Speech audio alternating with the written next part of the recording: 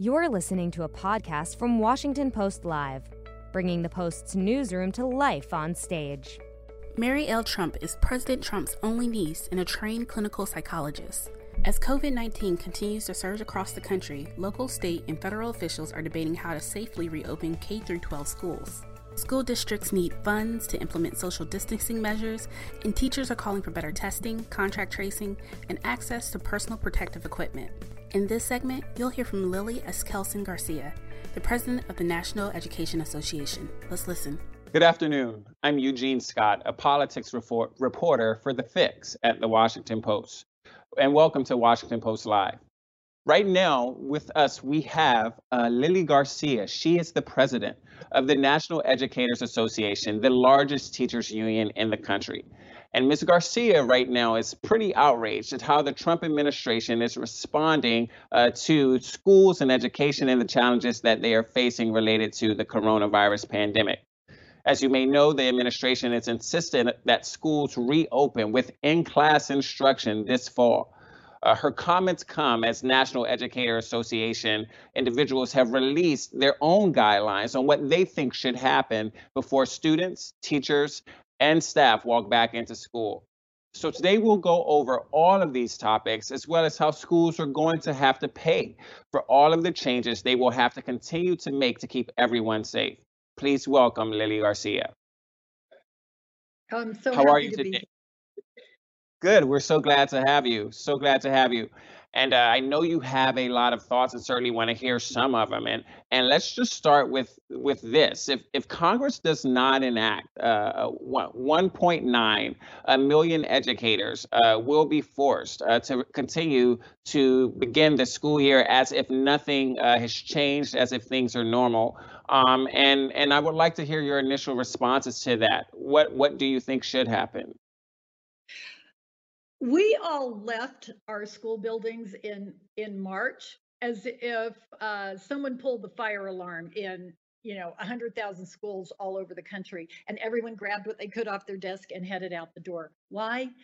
Because we're in a pandemic. Because they said the worst place you could be is in a closed, poorly ventilated place where people are packed inside, breathing on each other, and we have to stop contaminating each other. That's the best we've got until we have a vaccine.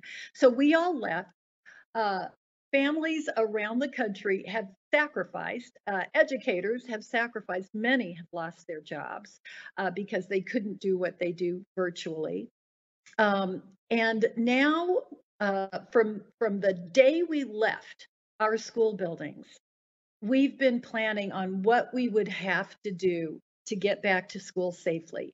We were looking at all the advice that the Centers for Disease Control, the infectious disease experts were saying about opening a restaurant safely. You're going to have to distance. You can open, but at 50% capacity. You need masks. You need disinfectants. You're going to have to ventilate these places better. Maybe move the chairs outside. All of those things. And we were waiting and waiting. All right, so what's the advice for us so we can start planning for what we're going to have to buy, what we're going to have to do?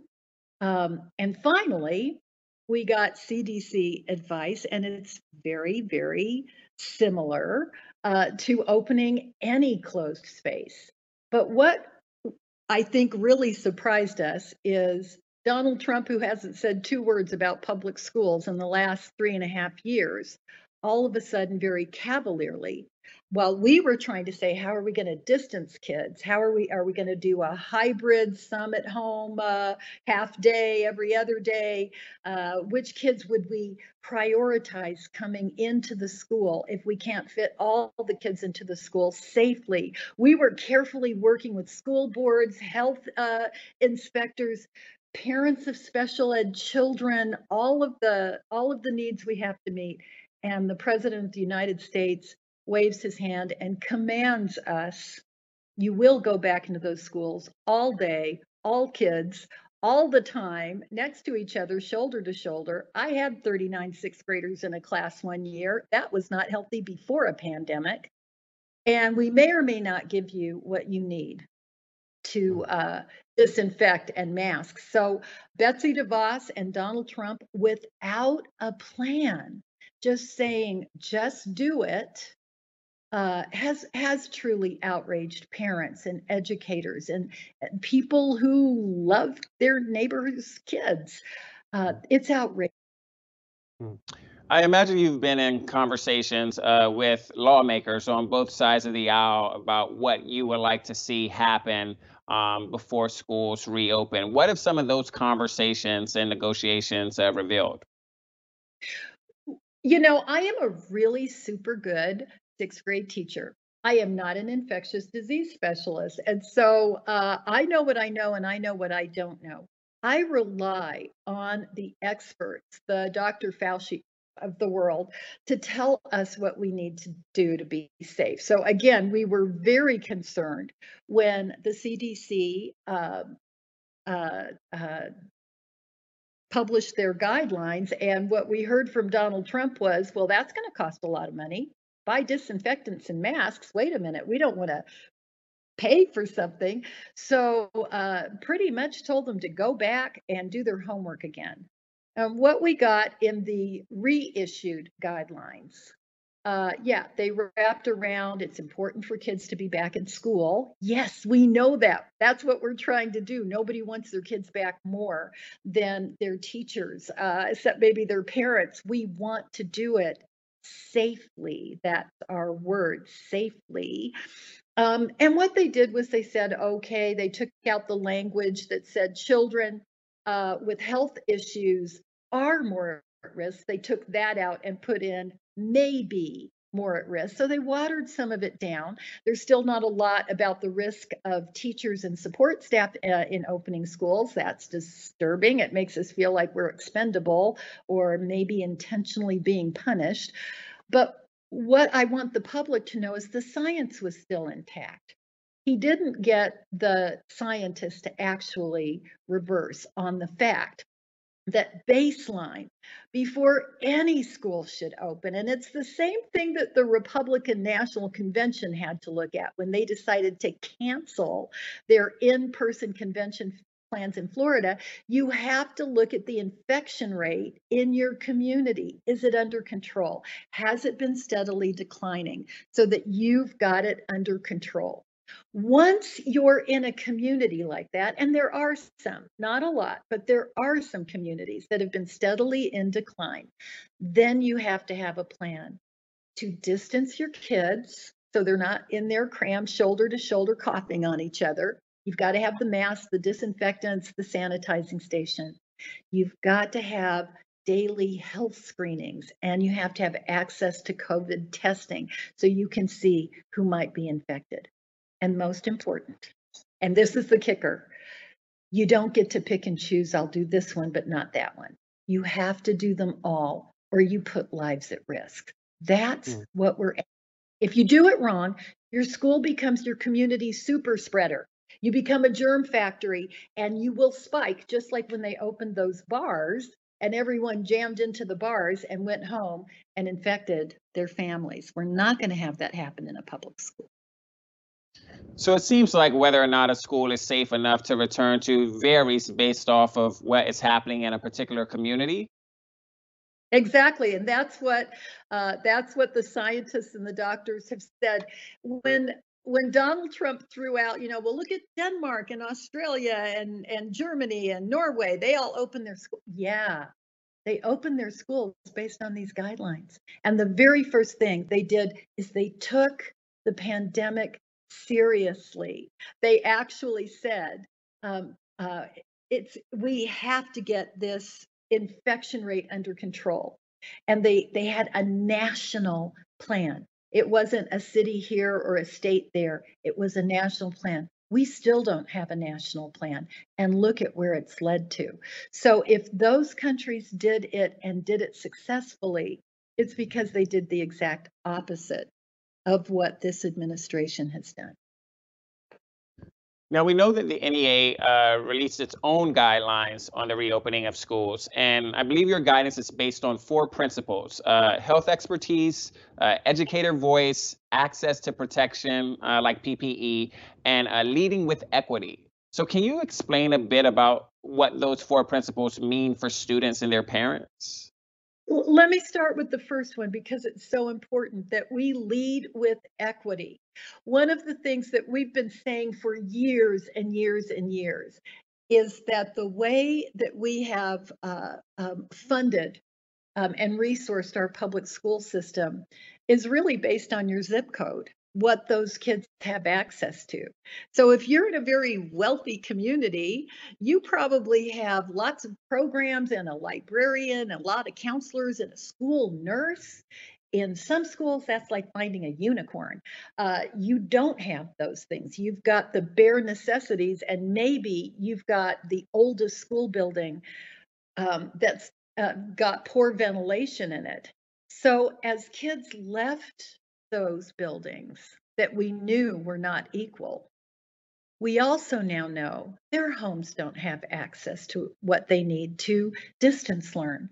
For some kids, mom and dad are able to work from a laptop at home. They've got those kinds of jobs. They've got an extra iPad. They've got Wi-Fi in their home. It's annoying and inconvenient. But for some kids, it's impossible because mom and dad work in the service industry. And sometimes they're gone before those kids wake up in the morning. They don't, they've got like maybe a cell phone, a smartphone, and that's the technology they've got, and they have to take it with them to work. So we have kids we couldn't even call on the phone. And so one of the things we asked as Congress is moving through these support bills is we said, very likely many schools, especially in our poorest communities are still, unfortunately, our high minority, Black and brown communities, immigrant communities. And these kids need something at home. And we asked for billions of dollars in the E-rate bill to help pay for hotspots and tablets for these kids, because we might have to hybrid or virtual learn a little bit longer while we're waiting for the infection rate to come down. And that's leading with equity, saying who gets it first is the one who needs it the most, the ones that won't have any plan B at home if they don't get it from their public schools. So that's the first thing that we're asking for, is that our kids who live in the most challenged communities and the most challenged situations will be seen as our priority.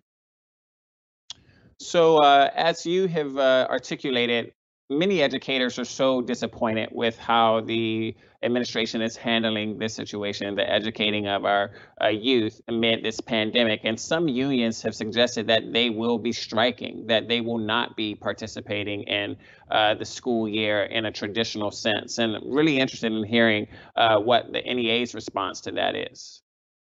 Disappointed doesn't begin to cover how alarmed we are. And let me tell you, job one for us is that whole blessed child.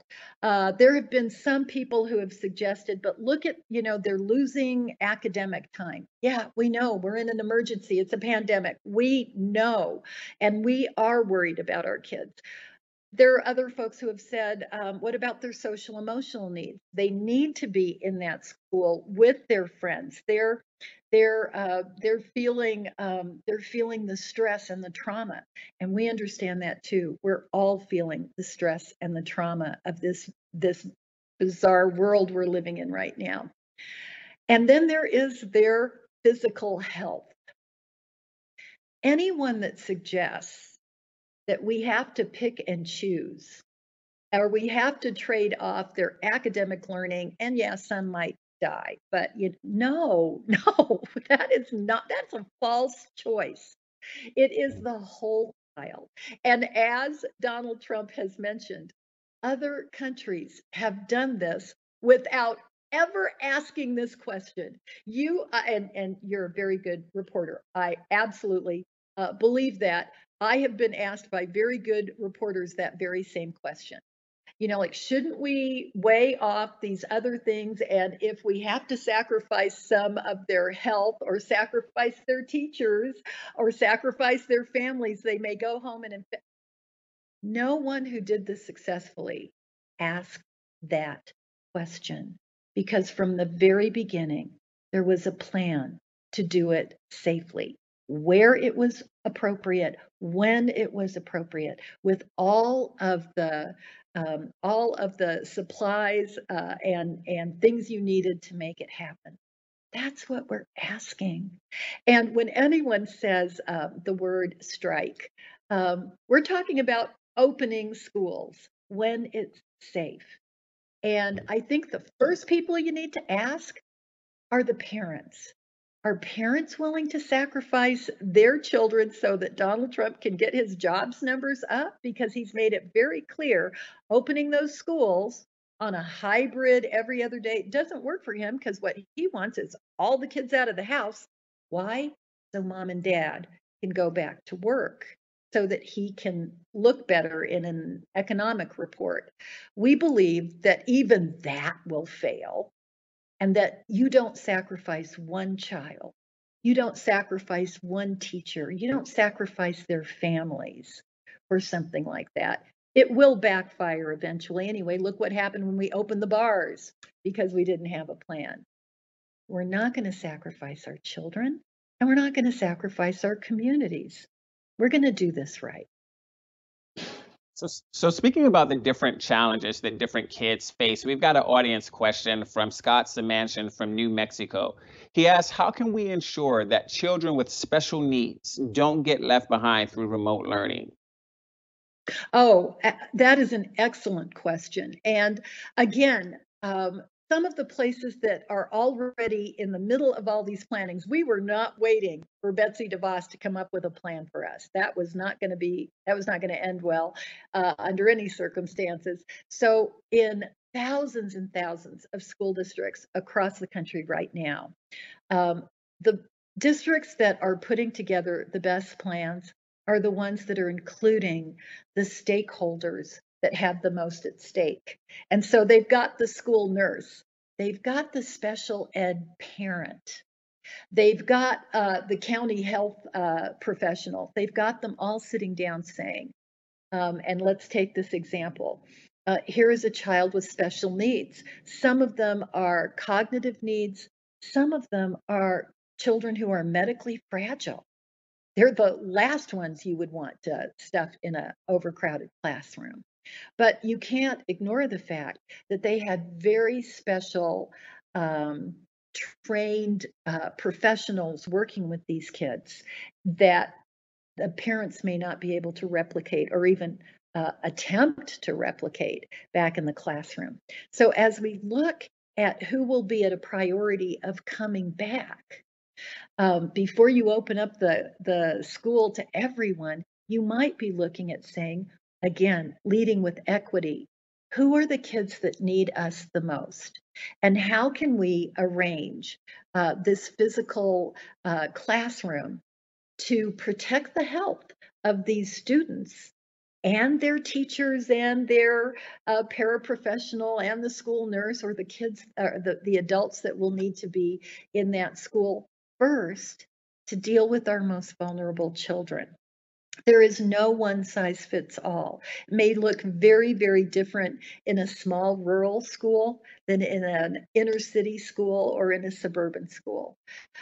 Some of our schools we know had a lot of resources before the pandemic, and they're starting at a higher level of maybe a more modern building, maybe more technology in the building, and some schools that started with very, very little, and now they have even less.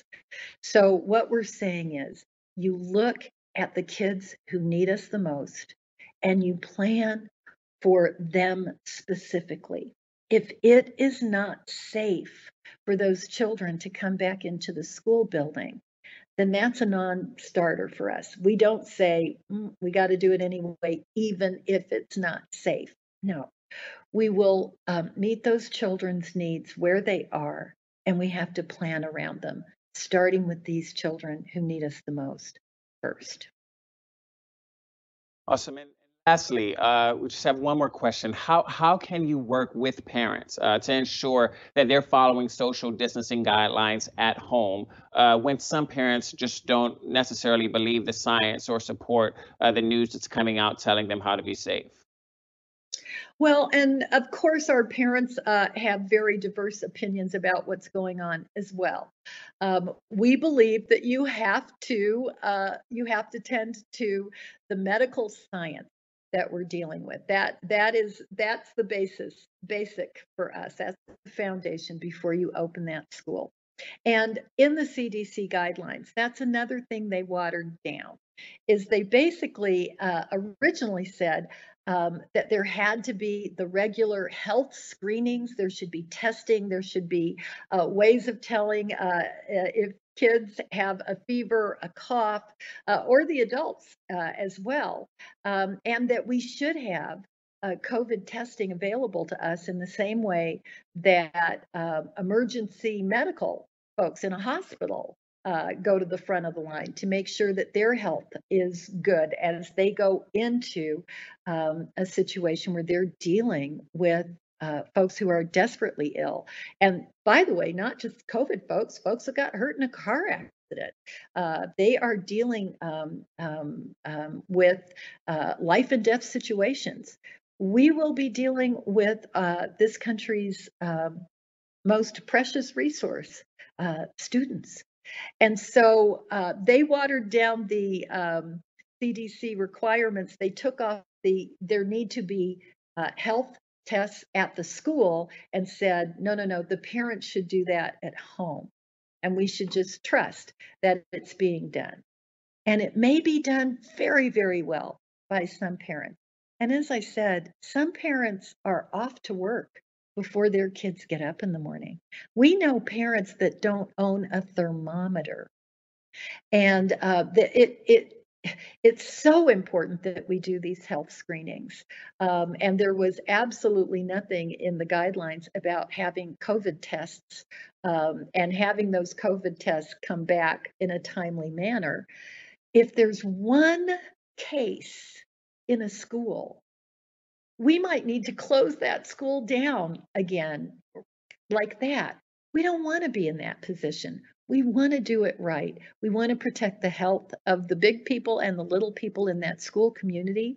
By that way, that means that we protect the health of the families they go home to, and those families go to work.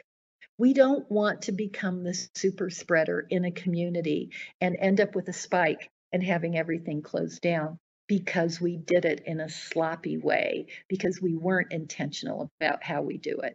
And that's why this is so important that we do it right the first time.